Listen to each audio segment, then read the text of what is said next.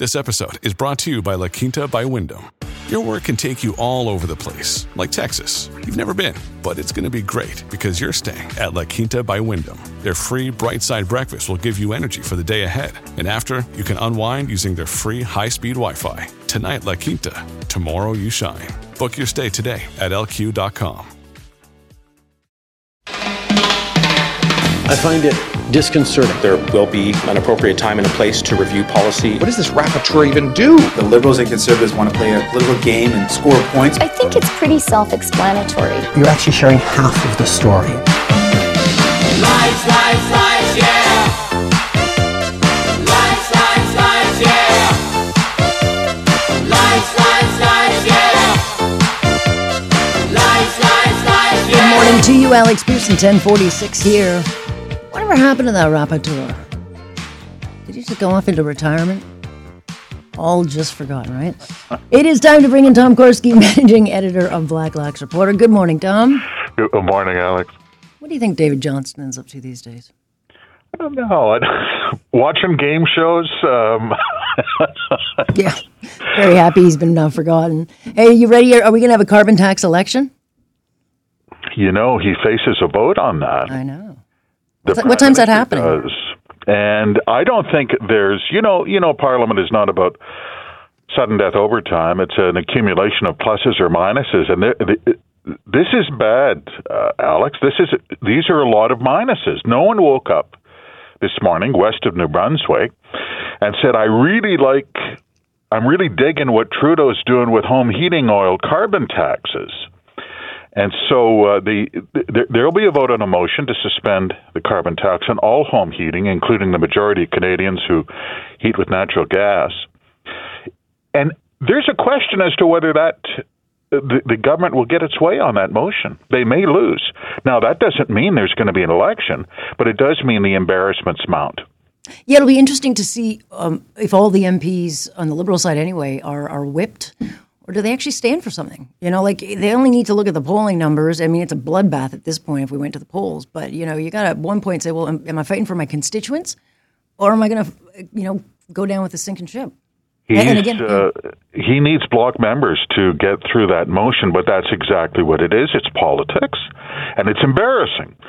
So if you're a Liberal MP and you vote against that, you can face constituents and explain to them why they get to pay another $280 on average, according to the Canadian Gas Association, based on cubic meter consumption and the typical householder, about $280 a year, 12 cents a cubic meter, the carbon tax. You get to pay it.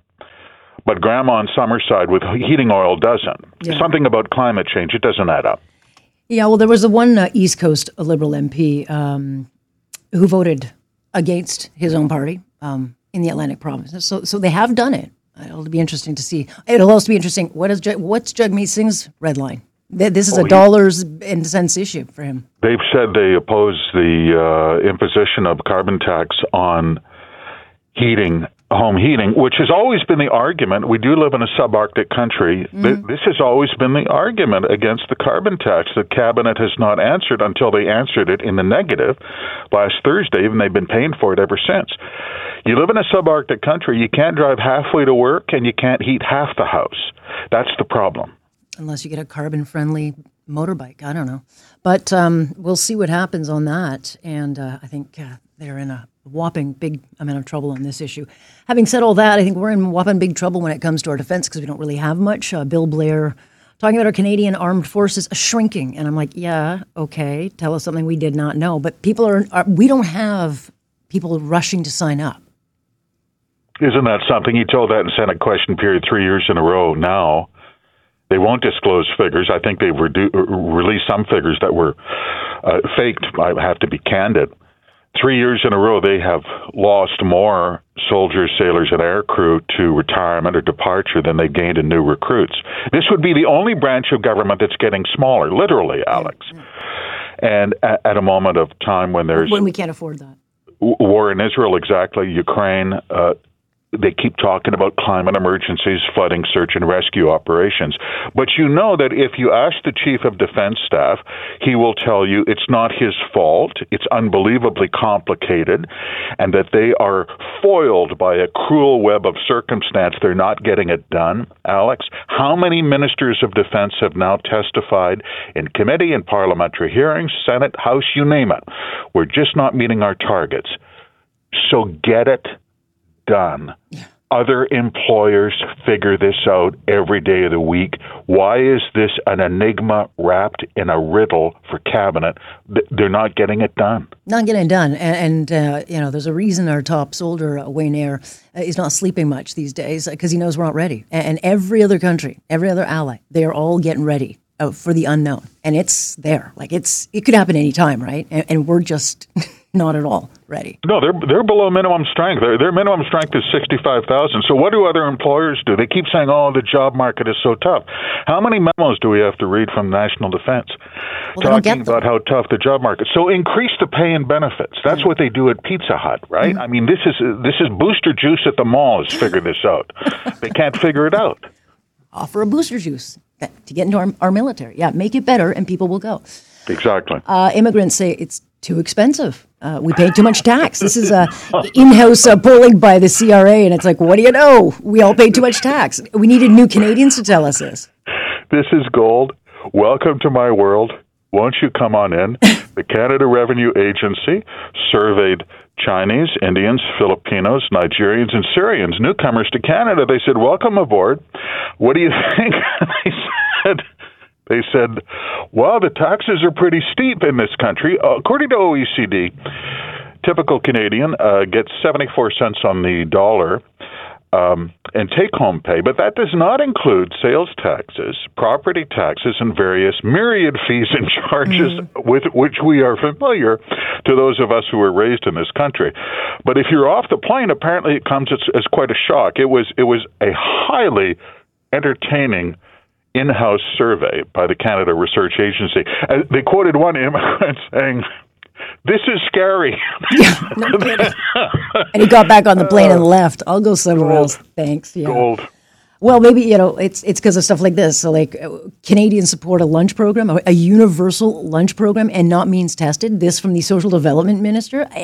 When were we talking about a national lunch program for, anybody? That, no wonder we have no money, because we come up with stupid programs like this.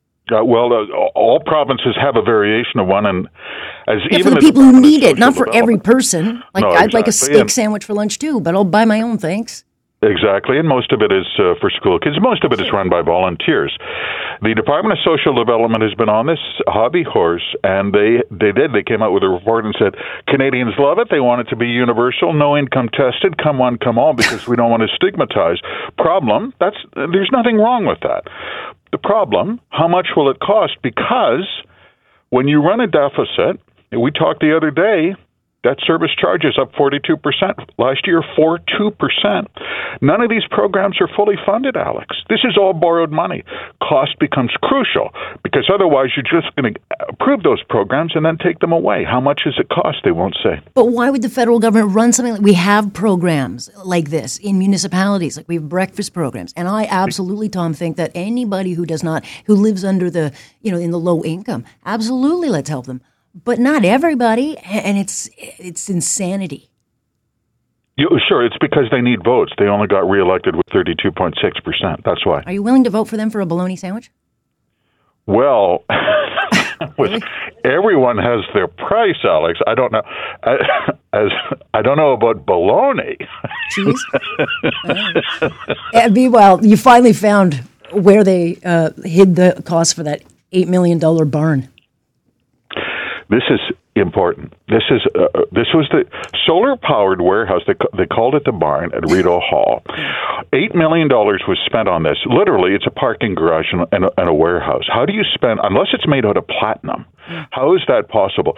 And the Commons Public Accounts Committee discovered this was buried in the $191 million annual budget of a Crown corporation called the National Capital Commission. What's the takeaway?